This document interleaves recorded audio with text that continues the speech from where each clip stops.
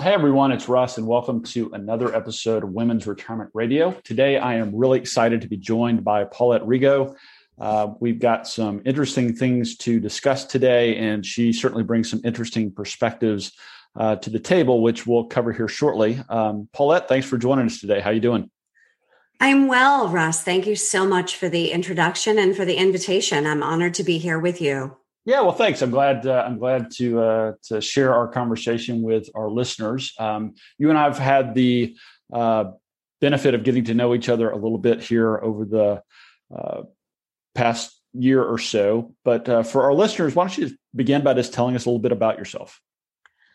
Well, thank you for that. Well, I'm originally from the Boston area, and people always say, no, you're not. You don't sound like it, but I am born and raised. My dad was of English descent. My mom's French, and just sort of raised there. My mom was a dancer, and my father was an intellectual. And I was kind of torn between two worlds, whether I should follow in the footsteps of my mom with the ballerina, or my father wanted me to be, something intellectual. But I did go to college, studied journalism, but ended up in the dance world for 20 years. During that time, of course, I started dating, ended up meeting a young gentleman, and 20 years later found myself in a messy divorce. I am a credentialed mediator, a certified divorce coach, a career transition specialist. That's another story. Many women lose child support and alimony and don't have a plan B. So that is a lot of the work that I enjoy doing, having women create sustainable, viable businesses when they are unfortunately lose child support or alimony. So I founded Better Divorce Academy because of my 8.5-year fully litigated divorce case. Wrote and authored the book Better Divorce Blueprint, which is just coming out this week. So that is really, in a very quick nutshell, an overview of my background, where I am and how I got to what I'm doing now. Of course, I eliminated a lot of details, but that's just an overview. Well, yeah, you covered a lot there. Something I'd like to highlight, and I believe I heard you correctly. You said your personal divorce was litigated over 8+ years. Is that correct? Yeah, you probably did want to check your ears for whether you're hearing correctly. From what I've learned with my own personal journey, I had no idea. I was a kid that when a TV show came on, like Perry Mason, I'm giving away my age, but I would change the channel. Like, I had zero interest in ever spending any time with judges, lawyers in courtrooms. I didn't know a bailiff from, I had no idea the terminology in anything. So it was really not in my wheelhouse to be in a courtroom. But yes, my divorce proceeding started amicably with an attempt to mediate. The mediator sent back the check and the retainer and said, good luck, because there was really not enough cooperation to be able to have that conversation to mediate.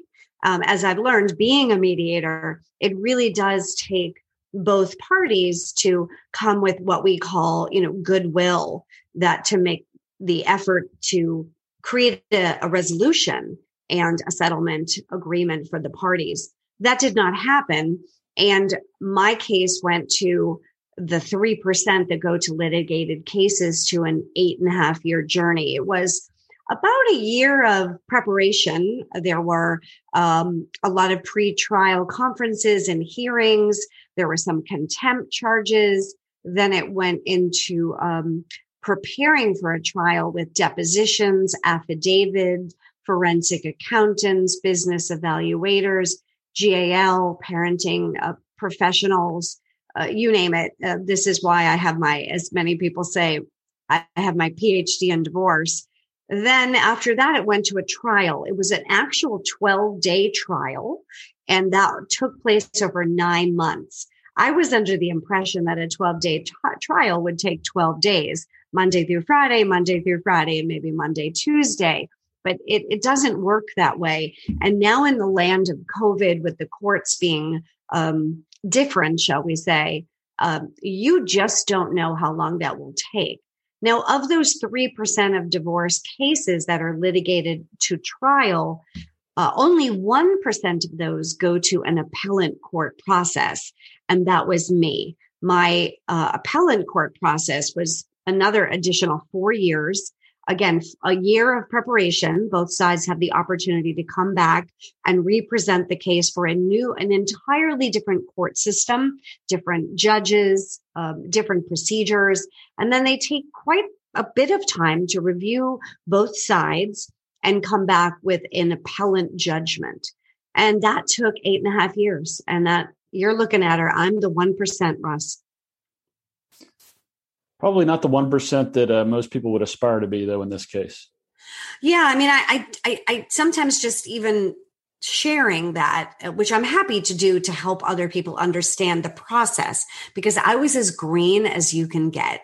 I had no idea. In fact, I assumed that all divorces were that way. I just did not know that there was an alternative. I did understand that mediation was possible. But again, I was told by mediators and attorneys, one of the first things the mediators say is, do you have an attorney? And I was under the impression that the mediator was there to represent me. But the mediator said, no, I'm a mediator. I'm not an attorney.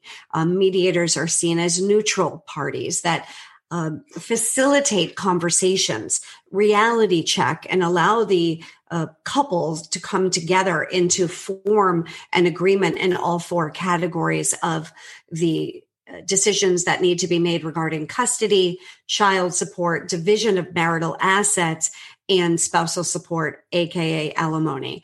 And I didn't know that there was options. Of course, now I do, but yeah, it was a very long case. And even though I didn't aspire to be the 1%, I just can't let other people suffer.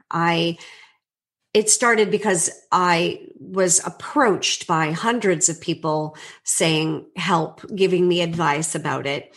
And I immediately knew that there was something I needed to do other than sit back and keep my mouth shut and not help, because the amount of money that was being wasted and the amount of time that people were spending arguing, bickering, dare I say fighting, or even amicably, even divorces that are amicable are still going to have some dissertations. But the amount of heartbreak and relationships that occur during that very long procedure, it's pretty impossible to come out of that experience unscathed. Well, I'm struck by not just the amount of time that your divorce stretched out over, but as you mentioned, the financial cost, the time cost, the emotional and the mental and psychological wear and tear. I can't even begin to wrap my head around that, and it's no wonder that that's had such an impact on your life today and what you've chosen to spend your time and energies working on and helping to serve others. And it sounds like to help them maybe avoid some of the pitfalls that are all too often a part of divorce. So with that in mind, tell us a little bit about, I know you mentioned the Better Divorce Academy and the book and that you're a mediator and things like that, but tell us a little bit about what you actually, spend your time doing. Well, a lot of it has to do with when people find me. I too have a podcast. I studied journalism in college, love to interview and bring knowledge and wisdom to any population that is seeking and has a thirst for information and knowledge. And when you are about to embark on the question of divorce, let's just say it's one of the most important times and most popular times for people to be researching and organizing. It's one of the things that keeps people up at 2 a.m. and not sleeping. I swear insomnia was invented because of divorce. That's a little bit of a divorce joke, but it is really true. Now, when people come to me at the beginning and they're contemplating divorce, that's really where the magic happens of calming down the the dissertations, the drama, the overwhelm, the fear, the emotional part of it, because there's a lot to really take into consideration. Your thought process, feeling your feelings, deciding what you want, deciding what you need, being responsible for your part in the demise of your relationship, being responsible for yourself, understanding the deal breakers and the red flags of, can this marriage be saved? And I'm proud to say I've saved many marriages. How to prepare and protect yourself, and really understanding that you can never have too much information. But a lot of the time, my time as I spend as a professional is working with clients independently, one-on-one, in a confidential manner, holding their hand, walking through the fire with them, cheerleading, supporting, guiding, you name it, to be able to have them come out of the divorce journey gracefully, make better decisions, and divorce with dignity. And then on the back end, when the divorce is final, that's really where the hard work begins, in the sense of recreating your whole new life. What does that look like? What do you want it to look like? Redefining yourself. Who do you want to be? Stepping off that overthinking spinning wheel, exploring your possibilities, reconnecting with yourself, dating, changing your name, feeling like a little bit more of a freer being. A lot of healing work. There's feelings of abandonment, fear, stress, but a lot of it has to do with creating that new financial future and not being afraid to create your new chapter, but being empowered so that you're set up for success. So whether people come to me at the beginning and they're contemplating divorce, or they're in the middle of the divorce journey and they're just trying to get through the day, survive, or dare I say thrive. And then on the end, wow, like this is not what I looked for. This is not what I wanted, but trying to really understand that there's no failure, that you do have an opportunity to reawaken and reinvent yourself and really reconnect to maybe parts of yourself you didn't even know you lost. I would, and correct me if I'm wrong, I would maybe venture to say that you technically started this work maybe back at the beginning of your own divorce. But out of curiosity, how long have you been doing this sort of work, Paulette? Well, the work started about 2008 when I started learning and studying the law. And of course, there's 50 states right now, and there's 50 different sets of books in the US. And just for a few facts, there were 2.4 million divorces last year. That's a divorce every 13 seconds in the United States. That's not Canada, any of the other parts of the world. And that's one hell of a lot of divorces, Russ, right? So yeah, not to shock anybody. Now, 70% of divorces filed by women. And this is, I know, a women's conversation or more for it. And the average amount of time that women internally contemplate divorce before they even have the courage to utter the words, we need to talk, I think we need to go to therapy, something's wrong in the marriage, I want a divorce, whatever that sentence is 2 years. And 2 years is a very long time to sit in overwhelm and fear, confusion, and really start to feel badly about the guilt, the shame, and the blame, the finger pointing, instead of putting your energies into A, fixing it if you can, B, doing your research so that you can create a better, safer, healthier, easier experience for you and your children. And also starting to think about your options, because as I've learned, there are 5 different ways to divorce. You've got your DIY, which means you haven't been married long, you don't have a lot of assets, and there probably aren't any children. Maybe you could even annul the marriage. Then there's mediation, and there are 2 forms. You can mediate adversarially, where you are represented by attorneys on both sides, or it's a more amicable, and it's an amicable mediation process. I am a member of the Amicable Divorce Network, which of course subscribes to that. But then you also have a collaborative law model, which is a little more complicated. You have two attorneys and the collaborative lawyers agree to not go to court and collaboratively come up with discussions and an agreement. Now, unfortunately, if one or two of the parties feels like it's not going anywhere, it's stymied, they withdraw from the process. You cannot use either of those attorneys again, and you must start at the beginning. In fact, all of the discovery has to be redone. It can end up being more costly in some cases than if you were to litigate. Then arbitration is the fourth one. This is where there's one body. It could be an attorney, a retired judge, an arbitrator. I have studied arbitration, and as a mediator, I also arbitrate. And that arbitrator makes the decision, and it is legally binding, and you cannot appeal it. In some cases, that's great. In others, it's not.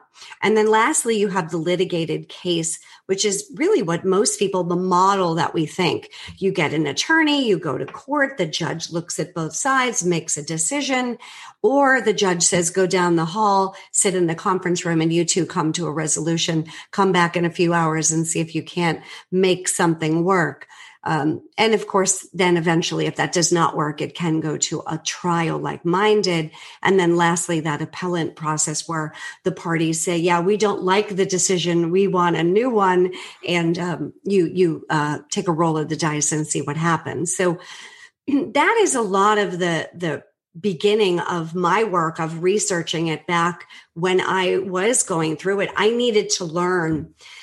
So as far as me being a professional divorce coach and consultant, it's only been 2 years full time.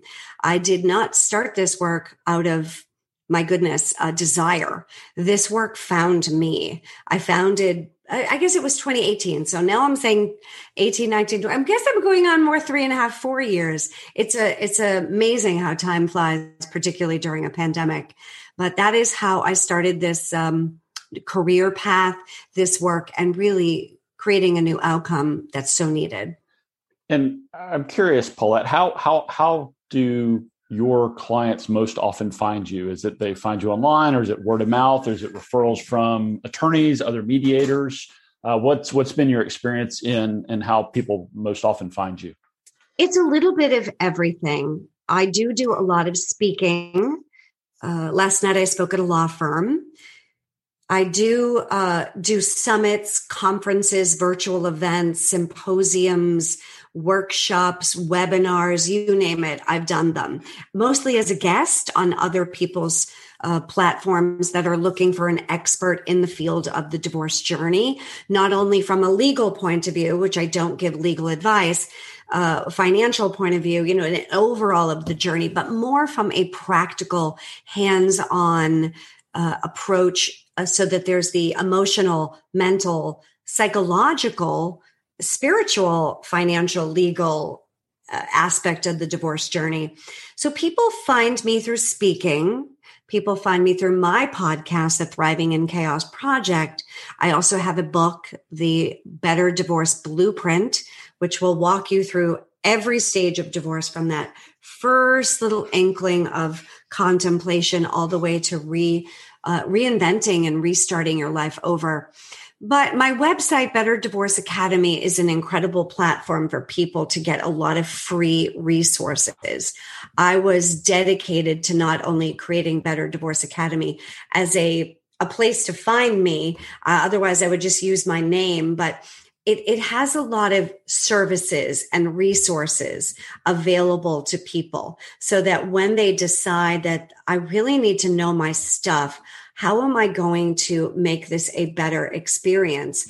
When they have the resources such as a checklist and quizzes and templates, parenting plans, inspiration, lectures, worksheets, everything from tech tools to be able to understand about the budget and finance and understanding co-parenting apps. I also team up with FAIR with Michael Daniels, who is the CEO of FAIR.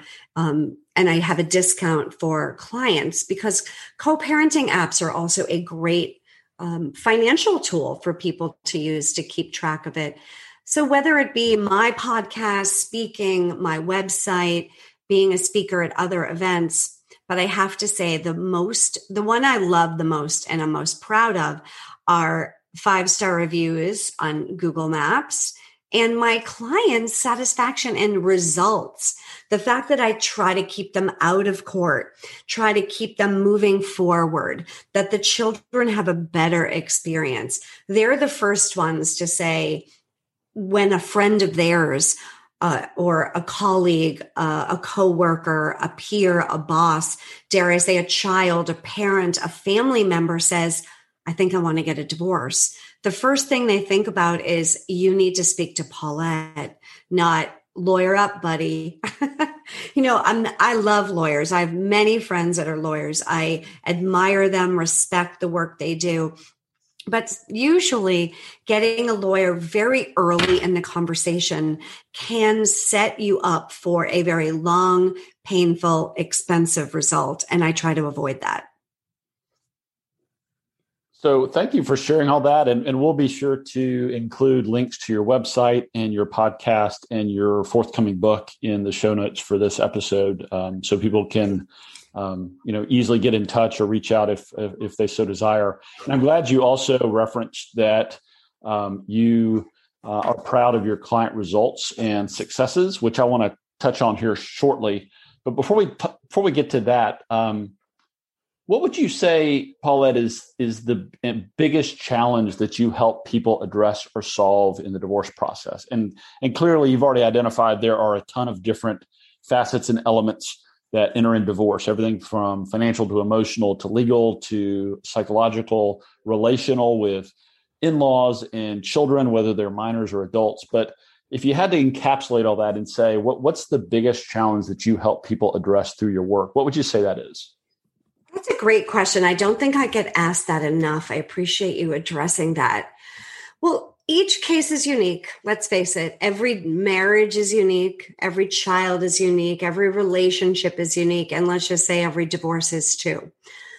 But one of the things that is most important is to understand relationships and how high conflict the divorce could end up being, and how amicable it could end up being.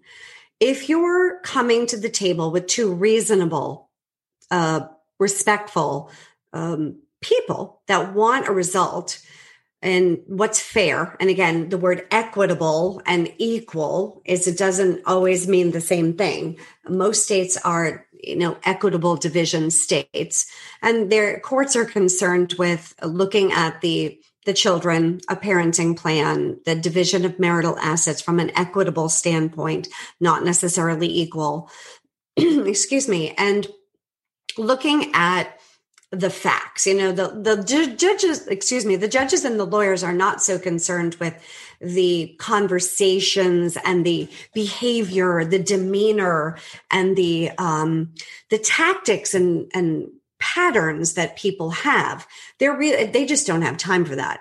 But when it comes to divorcing, it's very important that a client or a person that's about to embark on this understands what high conflict personalities are like and all of the behaviors that they have. And without this being a long conversation about relationships, but things like love bombing, which is when somebody really comes on strong at the very beginning of a relationship, and gaslighting. If you're not sure with any of these terms, feel free to reach out to me. I'm happy to help you. But scapegoating, future faking, there's mirroring, baiting, flying monkeys, trauma bonding, triangulation. There's a lot of tactics that people use in the divorce journey to say sidetrack somebody with like sparkly objects and distract them. And knowing if you really are being manipulated by emotions instead of seeing a spreadsheet, a financial statement, an evaluation. Facts are facts are facts. But when it comes to emotions and conversations, that's where people get tripped up. I spend a lot of time educating people about how to communicate with your partner so that you are lessening the conflict, not adding fuel to the fire, but are engaging in conversations that are productive and resolution oriented. And one of them is one of my favorite tools that I learned from one of the people I've studied with, Bill Eddy. His name is EDDY, and he has an acronym called BIFF, BIFF, and it stands for brief, informational, friendly, and firm. And that's the way you want your conversations to go. You want your conversations to be brief, so you're not just rambling on about everything over and over. Informational, just the facts. There's no emotion associated to it. Friendly, you want to speak to your partner in such a way that you would somebody at the grocery store or an acquaintance or, at a social gathering. Sometimes when we're going through divorce, we tend to be rude and disrespectful and mean and critical and, dare I say aggressive. And that's not going to get you a resolution. And lastly, firm, it needs to be excuse me, a conversation in which you're emphatic and you're confident in your words instead of asking permission and kind of dancing around the topic, but coming across as factual, friendly, knowledgeable, and confident in your communication skills. Communication is a problem when it comes to the divorce. And also working with professionals. People are intimidated by judges, attorneys, financials. Sorry to hear you to say that. And even mortgage professionals, real estate agents, co-parenting experts, therapists. There's a lot of professionals out there, and people tend to feel like they're not in control. They feel that the professionals are in control. But mind you, ladies, it's your life. It's your money. It's your future. It's your divorce. It's time you hold the steering wheel and take control of it. Because if you don't, the law will. I'm actually glad to hear you say that and kind of close on that thought. Something that's been kind of a recurring undercurrent through these episodes that I've been doing with folks like yourself, and that I want to really highlight is that while some of these things, especially in the midst of a divorce or a major life transition, might be unfamiliar to you because maybe your spouse or partner handled them in the past, whether that's financial or real estate or some of the other examples that Paulette just gave, even though they're unfamiliar, does not mean you're not capable. I talk to women all the time that feel intimidated about financial matters or legal matters or whatever the case may be, and don't accept lack of familiarity for lack of confidence. I find all the time that women are supremely resilient and capable, but they oftentimes don't give themselves enough credit or have enough belief in their abilities.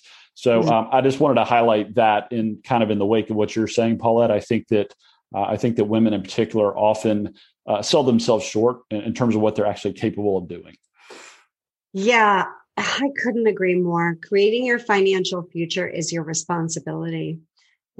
I was the wife that showed an interest to some level about money, taxes, insurance, mortgage, credit cards, debt, liabilities, assets.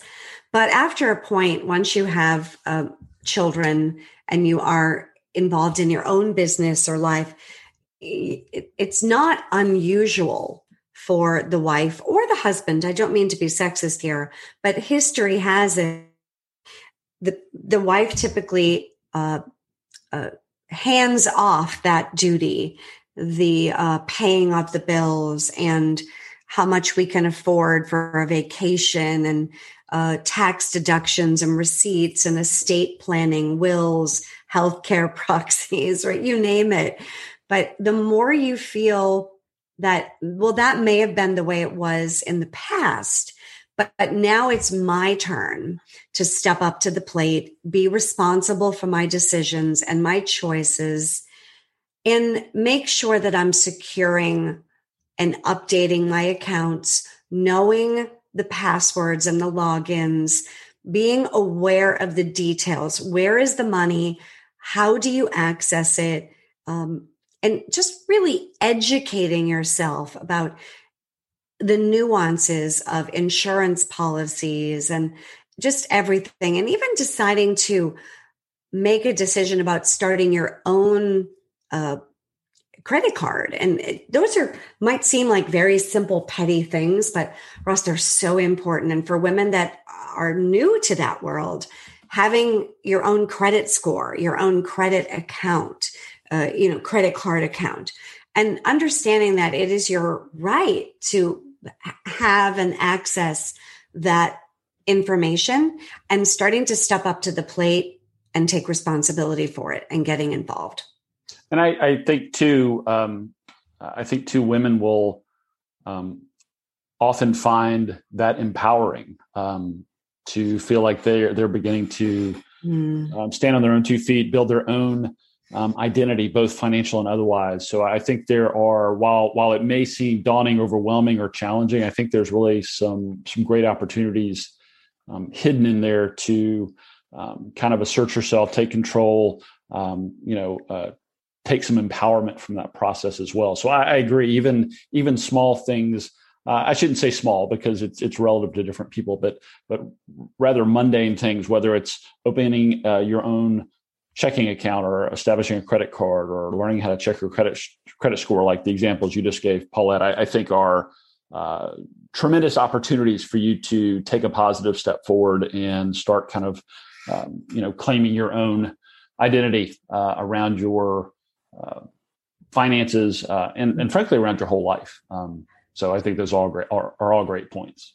And not only is it empowering, Russ, but it's also inspiring to see somebody want that and to look at life through a whole new set of lenses.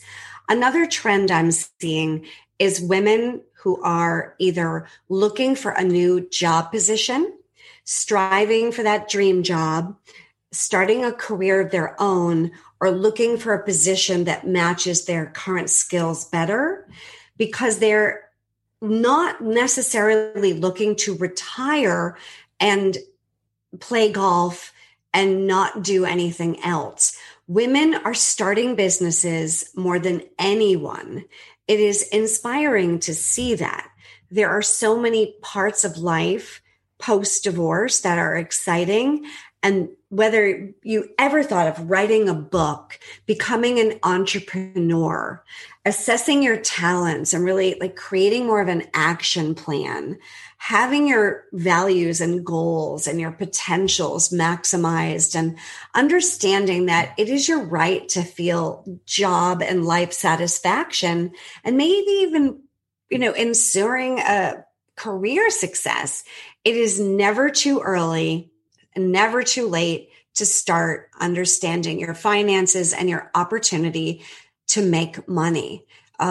Money is a topic that's difficult to talk about sometimes for people. There's a lot of emotion attached to it, energy, the way your parents treated money, the way your spouse treated money. But when you're newly divorced or going through it and you're starting to get your wings, it is your opportunity to look at it as, well, this isn't what I looked for. This isn't necessarily what I wanted, but it is now an incredible chance for me to go forward with my head held high, shoulders back, spine tall, and feel proud of yourself that you were able to divorce with dignity, create a new life that is more fulfilling.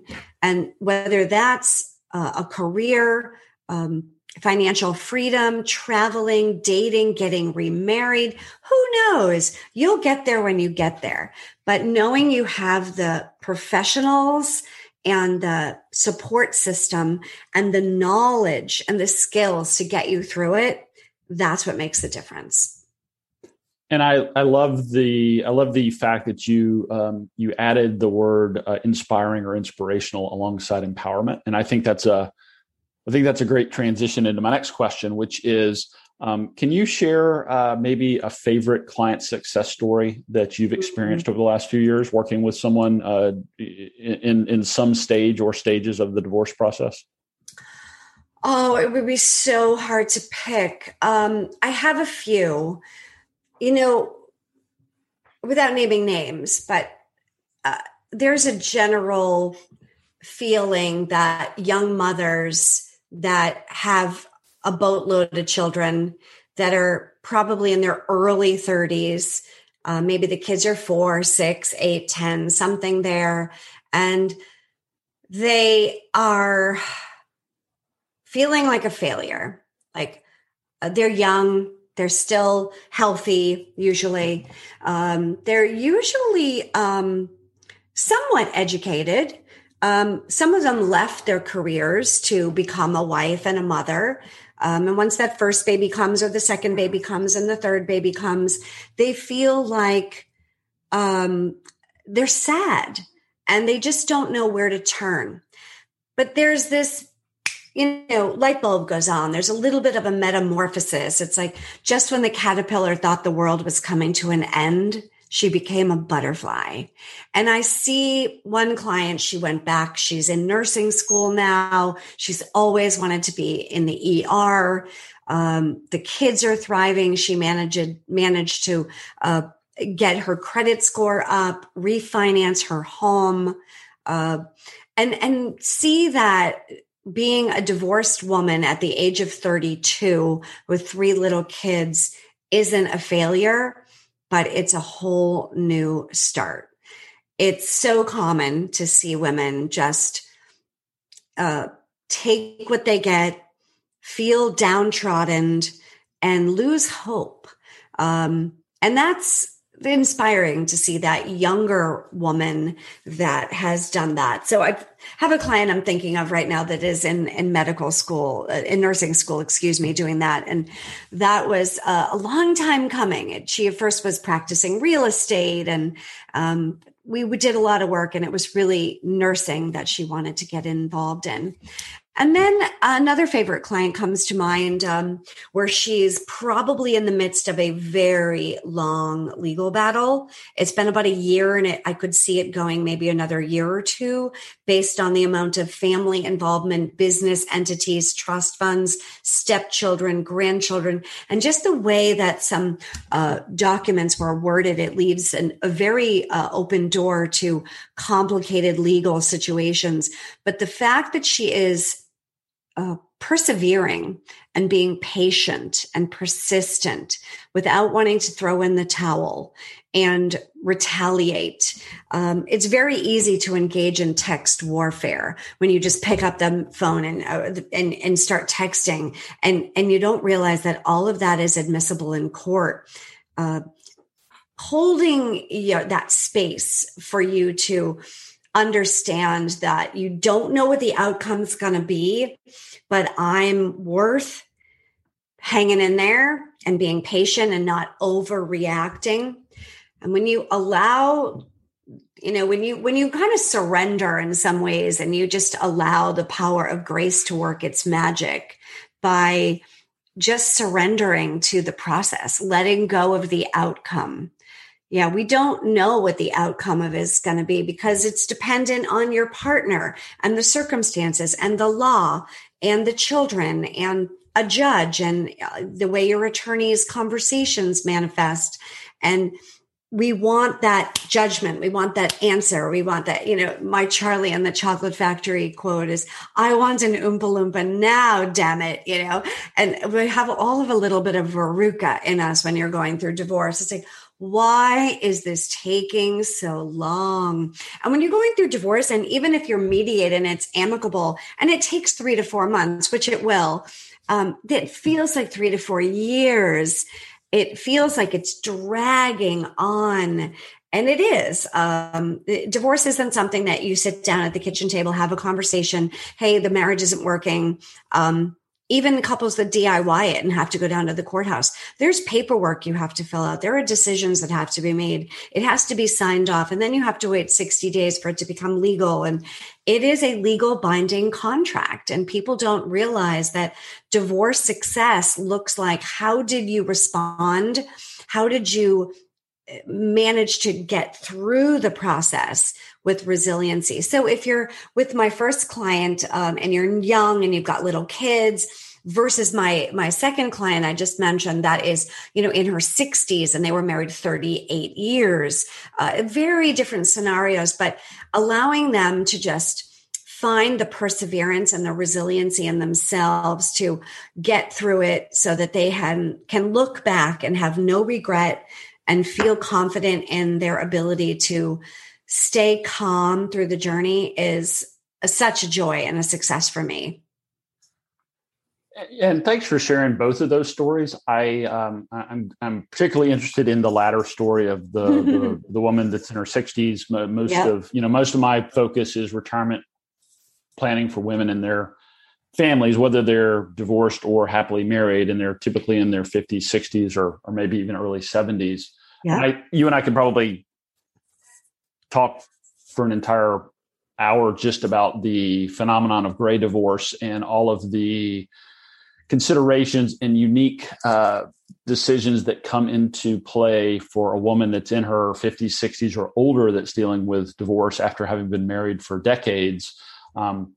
Typically children are older out of the house. And so children aren't as much a concern, but like you mentioned in that example, there's often, not always, but often more complexity around the financial decisions and how to unwind that. And maybe you don't have minor children, but you may have grandchildren. You may have other relationships that can really come under the microscope and that can really be strained. And so I think it's important to have someone like yourself to bring some objective guidance and a calming voice to someone during that process. But just before we move on, just curious, are you seeing, in your experience, Paulette, are you seeing more and more women that find you or referred to you that are older, or is it's still a pretty healthy mix across age ranges? Well, gray divorce seems to be more prevalent because millennials are not getting married or as early. So millennials, people between, say, 25 and 38, I think it is, have delayed marriage into their 30s or mid 30s, some even in their 40s, right? So they're kind of coming up on that question. So because of that, people say they're not getting divorced as much. Well, it's pretty hard to get divorced if you don't get married. They're still having children and they don't see that as different. But in the eyes of the law, if you cohabitate and you have children together, after a period of time, you are considered married. And even having children, if you split up and the breakup determines, where the children will live, parenting time, who pays for what, the courts will still get involved in that. So, be careful what you wish for. So that's an interesting phenomenon. But yes. Gray divorce over the age of 50 and silver divorce over the age of 62 is growing, unfortunately, a lot. I think it's because men feel that their wife has either, gained new knowledge, skills, desires. The children are grown. They're now looking to have a career, travel, and they have different interests and goals and values and desires than they did when they were married, say in their 20s. And they feel very different. We evolve as people, hopefully, and we don't stay stagnant. That doesn't mean that marriages can't survive that. Many healthy ones do. But typically when people are in their 50s, empty nest syndrome, the kids go off to college and they start reevaluating their marriage, their relationships, their goals, their financial success, their careers. They're not always congruent. And sometimes the husband has one way of looking at things, the wife has another. And this can lead to some dissatisfaction in the marriage. Women typically are not willing to just stay together for the children anymore once the children aren't there. So that can be a reason for it. Of course, there's the phenomenon of the walkaway wife and the runaway husband, which are books, and some of your listeners may be versed in those. But there is that phenomenon of like, well, if there's an affair or there's someone else, if the marriage is destined to end. Many marriages are strong enough to overcome those hurdles. Some of them are not. In fact, I do believe that infidelity is not the cause of divorce. It can be one of the reasons that it comes to the conversation, but rarely is just, I hate to put just in air quotes, infidelity the one and only reason that a marriage is ending. It tends to be one of the reasons, but not the reason. In fact, I see it as sort of a symptom of a marriage that is perhaps not as healthy, communicative, cohesive, and really congruent as it should be. But the 62 and over can be really challenging because now you're dealing with Social Security, pensions, and the longer you're married, well, the more complicated it gets. Businesses, several properties. There's just more there, more history, more habituations and imprints and memories, more expectations and more assets, more people. And the more you throw in that pot and stir it up, well, it can be messier than if you're, getting married after 5 to 8 years with a baby and you have an apartment and 2 bicycles and you're fighting over a pair of jeans and a toothbrush. So I know I just simplified that one, but anybody who is embarking on a divorce journey older in life and is embarking on the conversation of retirement, whether they're widowed, divorced, or happily married, it's a conversation that you need to have, get the right professionals involved in, and really know every penny, where it is, and your tax ramifications, life insurance policies, home equity conversion, mortgage purchases, you name it.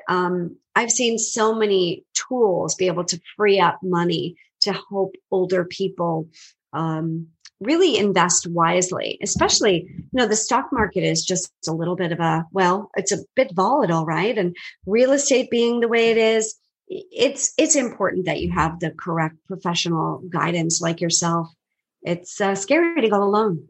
Yeah. Well, clearly I'm a little biased, but I agree. And I think that's well said. And arguably the same can be said of you and the work that you do and the help that you provide people that are, dealing with divorce in its various forms and stages. Paulette, what would you say has surprised you most about your work in the divorce arena? The reaction I get when people ask me what I do. Everyone says, well, not everyone. They fall into 2 categories. One is, where were you when I needed you a year ago, 5 years ago, 2 years ago? I needed someone like you when I went through my divorce because I was exactly those things: confused, overwhelmed, scared, fearful, stressed, angry, all those things. So where were you? And the next thing is the relationships that I form with other people in the profession. It's not only, the obvious one with attorneys, but I really have very cohesive and deep relationships with other professionals in this world. I see it as almost a family of professionals looking to serve the couple that is embarking on ending a marriage. It used to be seen as why would you want to share numbers? And isn't that taking business away from you? And I say, hell no.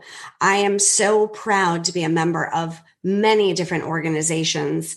Amicable Divorce Network, Fairway Divorce Solutions, Certified Divorce Coach, National Association of Divorce Professionals, Vesta, Divorcify, Divorce Town. There's so many, and the vetting process is intense, and the training is real. It's just a matter of meeting people that I know. If I have a client, like just this morning, I had a client say, I need that private investigator you told me about. And I just roll in my little Rolodex, reach out, make the connection. Another client is needing a forensic accountant. Who do you recommend? I didn't even know these professionals existed before my own journey. And now professionally, I rely on them. I don't just get through this consulting, coaching, mediation journey with a couple and with private clients by myself.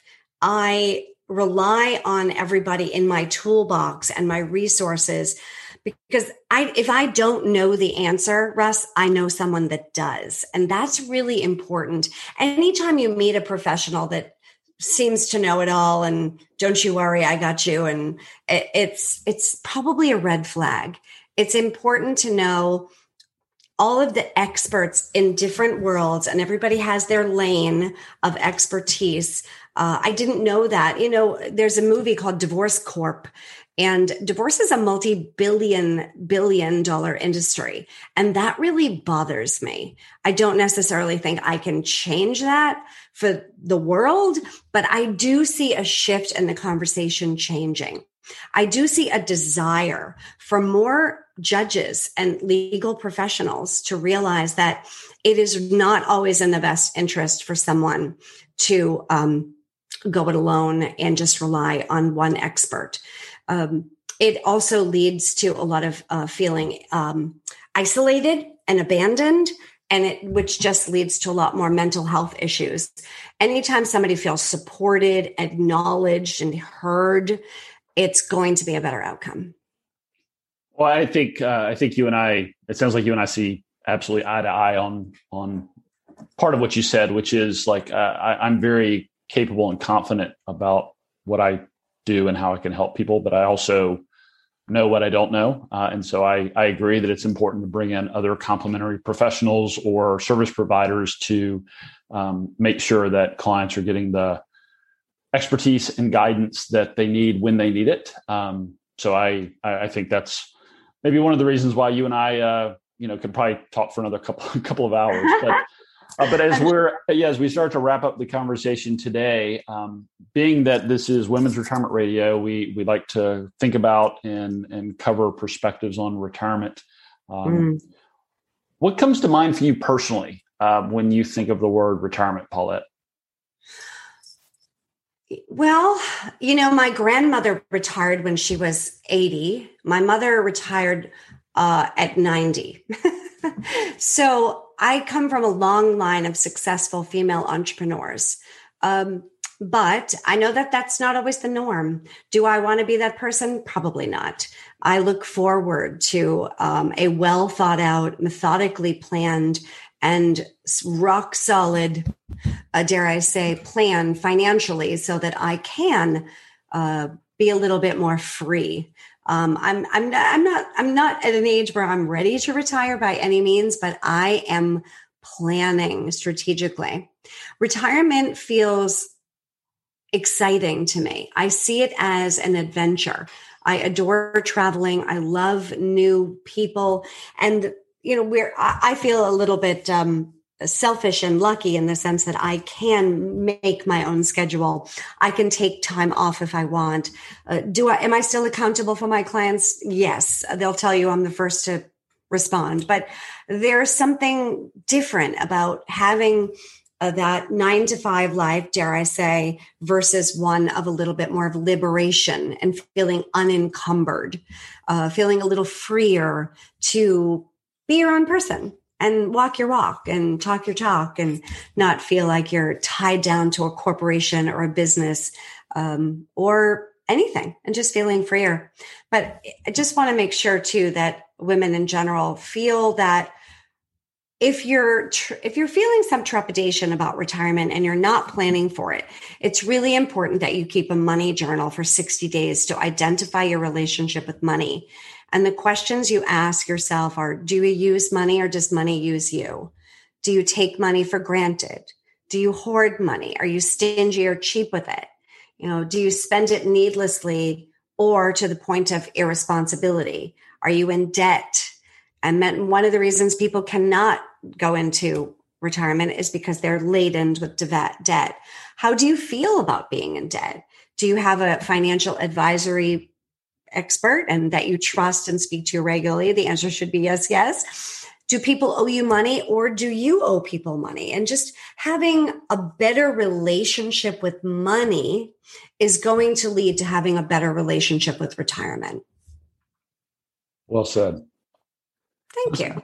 Yeah, listen, Paulette, there's some other things I want to ask you, but in the interest of time, and I know how busy you are, and you've got other things to work on. We'll have to regroup and do a second part two. Anytime, part two coming your way. Yeah. So as we wrap up, we've covered a lot, and thank you again for your time and sharing with us. If there were one thing our listeners could take away from our conversation today, what would you want that one thing to be? Be excited about your future. Be grateful for every moment, every day, every breath. Live consciously. Every meal you prepare. We take so much for granted. A full refrigerator, clean running water, a long hot shower, and a soft warm bed.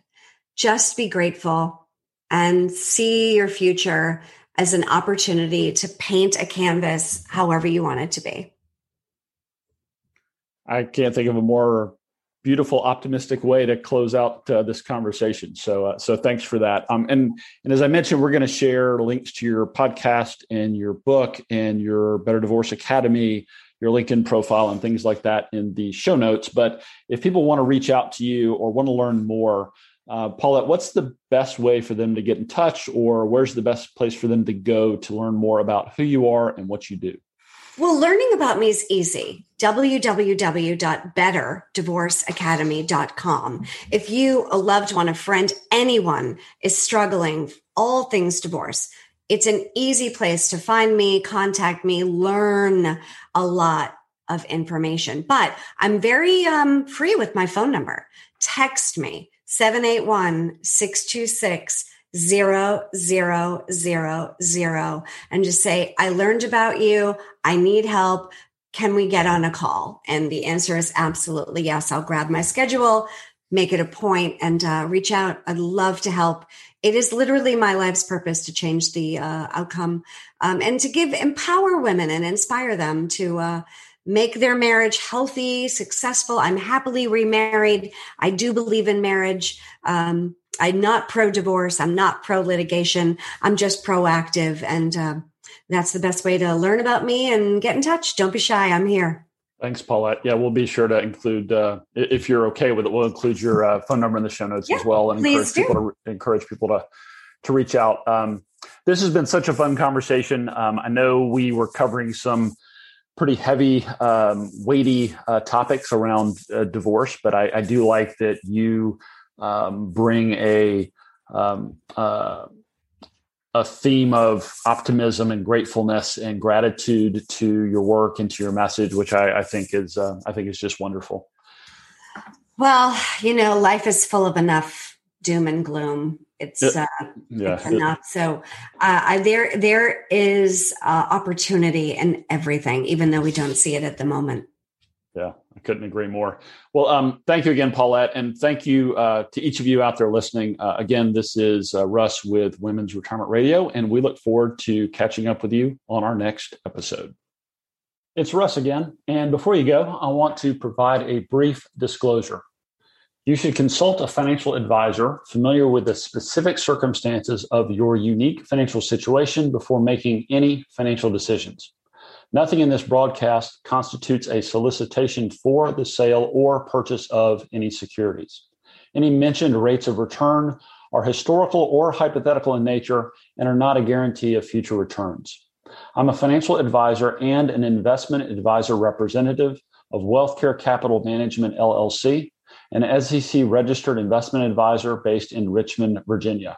The views discussed in this podcast are my own and may not be consistent with or represent those of WealthCare Capital Management.